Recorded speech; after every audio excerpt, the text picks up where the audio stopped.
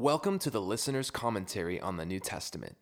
Your guide is pastor and theologian Dr. John Whitaker, and the heart behind these studies is to help you better understand the text of Scripture so you can more fully live it out. It's all about helping you learn and live the Bible.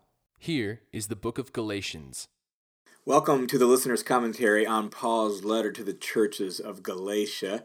In this series of recordings, we're going to be doing a detailed study through that letter to help you understand it and understand some of the implications of it as we go. And in this session, we want to begin by talking about the backstory to the letter, because every letter has a backstory.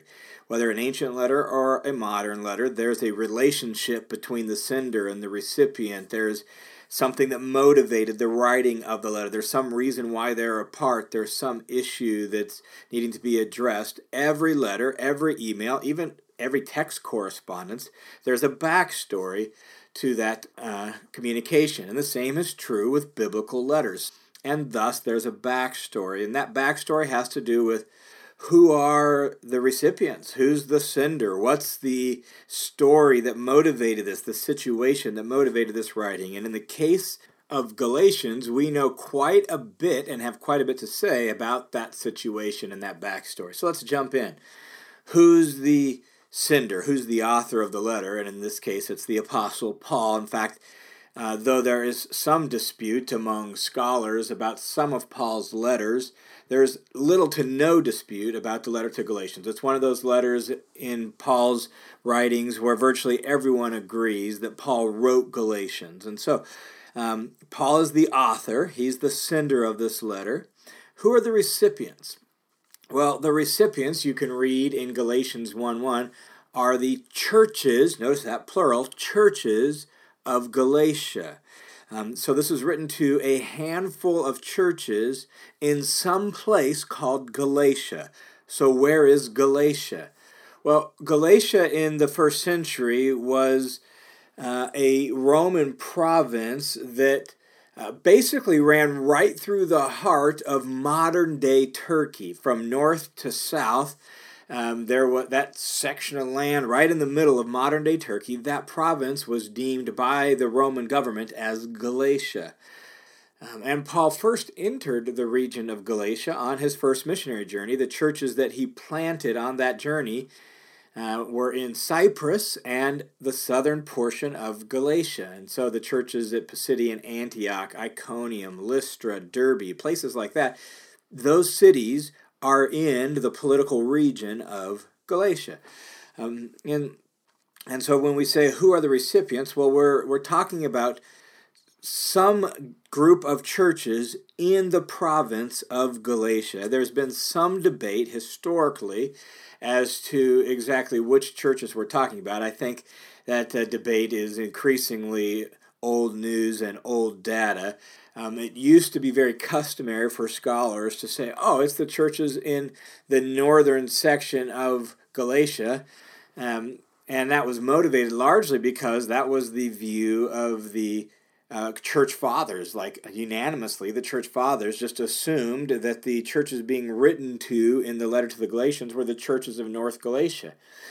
The reason the early church fathers did that was because by their time, by their day and age, only that northern section was called Galatia. The southern section had been kind of the boundary lines had been redrawn, and the provincial names had been changed. And so those churches that were started on the first missionary journey were no longer in the region of Galatia by the time of the second century and beyond. And so the early church fathers just assumed, oh, these are to the churches, this letter's written to the churches of Galatia. Well, Galatia is only the northern section. But we now know that Galatia included the southern section in Paul's day. And since we have no record of Paul ever starting churches in the north, we don't know when those churches got started and how they got started, and Paul seems to have little to no relationship with those churches in the north. It's best to assume that the churches of Galatia are those churches that Paul started on his first missionary journey in South Galatia. So the churches in Pisidian Antioch, Iconia, Lystra, Derbe, maybe Pamphylia, and some of those places, that's Galatia. And it's probably those churches that Paul is addressing in this letter. So it's a circular letter to a group of churches that Paul started on his first missionary journey. Now, when was the letter to Galatians written? And again, we're not 100% certain. There is a lack of clarity exactly on that. It really boils down to this issue. Is the letter to Galatians written before the Jerusalem conference that's recorded in Acts 15? The date for the Jerusalem conference is approximately AD 50. So is it written before 50 or is it written after 50? And the reason for that being such a key question is because in Galatians chapter 2, 1 through 10, Paul describes an event there, really a gathering of the church leaders in Jerusalem that sounds very much like the Jerusalem conference, but scholars don't agree on whether that's the event that's being referred to. And so some scholars say, well, no, that's not the event. That's not the Jerusalem conference of Acts 15. That's a different meeting in Jerusalem. And so they'll put it before AD 50. They typically date it around 49 and say it's Paul's earliest letter that he ever wrote. Other scholars are like, well, no, it seems pretty obvious that the event described in Galatians chapter 2, 1 through 10 is the Jerusalem conference mentioned in Acts chapter 15, and thus this letter has to be written after that event, and so they'll put it sometime after AD 50, usually anywhere between 54 and 57, and say, okay, that's sort of the range, but we don't know exactly when it was written. And so personally, I'm in the latter camp. We'll talk about that more when we get to Galatians chapter 2. You'll hear the reasons why I think that event is the Jerusalem conference recorded in Acts 15. But for our purposes here, I would put the letter to Galatians as written after AD 50, and from there, I kind of shrug my shoulders and say I'm not exactly sure when in the timeline of Paul's life, it actually shows up. Could be as early as maybe 51 or 52. Could be as late as 57. I'm not 100% certain. There's a lot of overlap in thought between Galatians and Romans, so maybe he was writing them around the same time, which would push it later, 57-ish or so. But I don't really know. And again, it's not 100% certain. It's not 100% clear. I am pretty certain that event in Galatians 2 is the Jerusalem conference, and so I think it's best just to date it sometime after AD 50, maybe around 53 or 54, but we don't really know for sure. Now, what's the circumstance? That's really the key thing. What motivates this writing? And let me just say before we dive into the details of that, it's really important for us to figure that out, and the chief strategy for you figuring it out is to read through the whole letter in one sitting and to imagine that you're like sitting in a family room, a living room, sitting in a room with somebody who's on a phone call and they're replying to issues, right?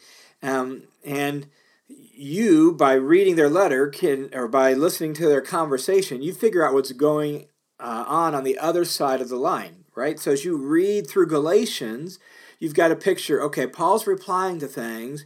What does that say about the issue on the other side? What's going on the other side of the letter there in Galatia? And as you do that, you begin to put together a little picture of, oh, I see. And then, scholars with their education, their knowledge of the culture and all that, they can add in some details. But it begins simply by reading through the letter and beginning to hear exactly what's going on and what Paul is addressing. When we do that, here's what we learn.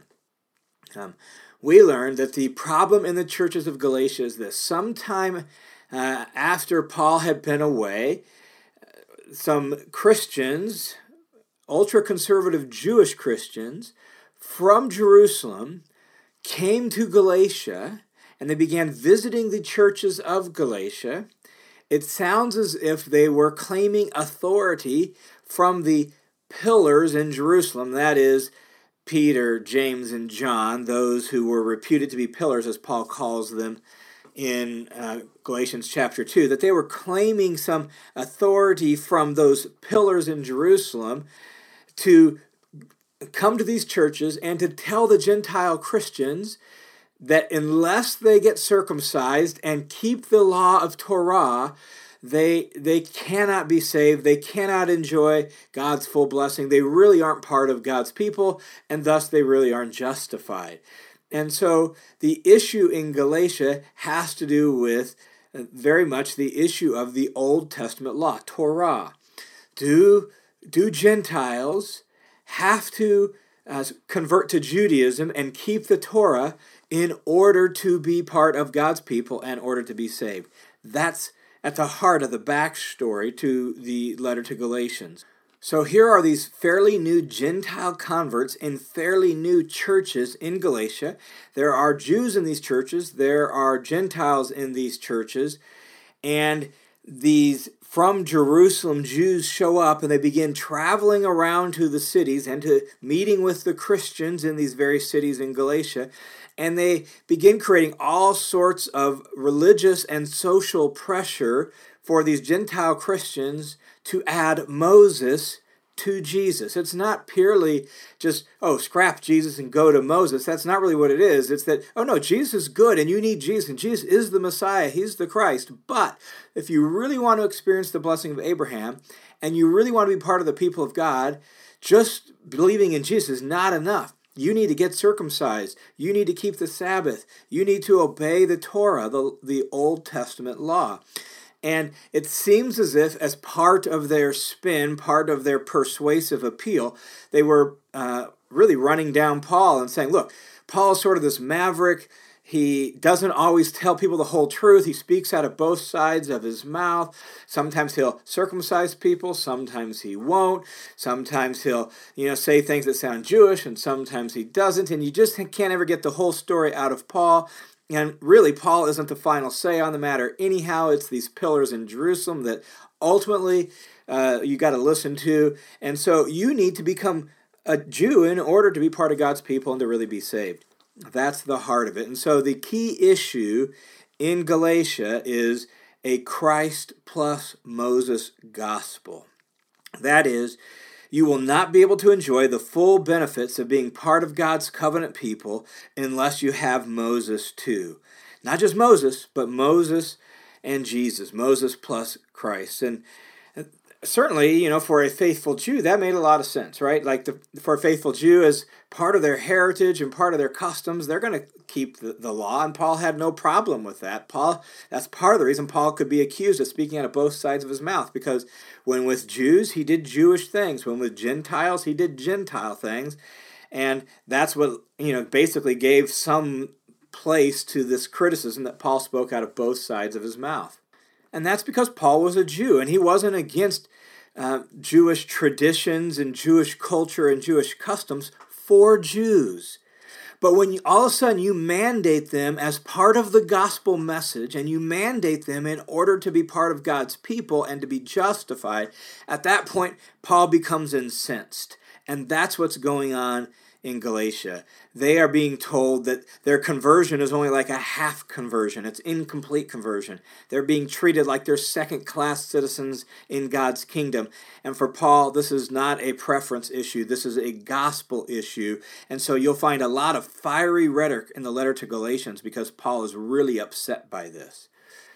Now, as we hear that and we understand this situation behind the letter, what we come to realize is that Galatian legalism, when we speak about legalism in the book of Galatian legalism is not simply works salvation. It's not simply being too works oriented, meaning like, you're too into obedience and works. That's not Galatian legalism. It is at a popular level, sometimes spun that way, sometimes couched that way, but that's a misrepresentation and a misunderstanding. The issue in Galatia is not earning your salvation or working for your salvation. The issue in Galatia is the Old Testament law. Do you have to keep the Old Testament law in order to be saved? And immediately we hear that in our modern cultural context, and more often than not, we're like, oh, well, that's just not our issue. And so we have a hard time maybe immediately resonating with the letter. And that's maybe some of the reason why we have too quickly turned it into an issue of work salvation. But let's not go there too quickly. Let's make sure we hear the letter on its terms before we try to make it speak to us today. The other thing I would say about that is increasingly in various places, the Galatian issue is a very real issue. I had a colleague of mine in ministry who very recently, shortly before I started recording this commentary on Galatians, visit a church in California in the United States where he was confronted by a man who claimed to be a Jewish Christian who had visited every church in that town and had basically said the exact same thing to those churches that these false teachers were teaching in Galatians. That they needed to keep the Torah and they needed to abide by the food laws and all the rituals that they could of the Old Covenant in order to be fully participating members of the people of God. And if you weren't teaching that, then you weren't teaching the true gospel. That's the issue in Galatia. And we are seeing in places a resurgence of that. And Paul goes to bat for the gospel very vigorously in the letter to Galatians, because for him this is a serious issue. The fact that Messiah has come means that the day of the Torah is done. Not that we can't learn from the Torah, not that's not God's word to us. It means that it's done as the covenant in which God's people are formed and found. And so the Torah, the Old Testament law, and the Old Testament itself is an important part of the biblical story. It's the beginning part of that story. We learn tons of things about the ways of God, the values of God, the actions of God from the Old Testament. It's just no longer the active covenant for the people of God today, and that's what Paul is going to argue in the letter to Galatians, and he's going to argue that very, very vigorously. The other thing I would say is that when you listen to what Paul says about this circumstance in Galatians, it does show up in some degree, or does at least move towards, to some degree, this idea of works salvation, although that's not really at the heart of the issue in Galatians. Paul wants us to be sure that it is by faith that people are justified, and it is a faith that trusts the Messiah and walks by the Spirit, and thus people are made holy by the Spirit's work in their life as they live in deep attachment with God. More on that when we get to Galatians chapter 5. And so Paul's not opposed to works per se, and that's not what he's arguing against in Galatians. It's just that he's arguing against the works of Torah as necessary for Gentiles who want to be part of God's people.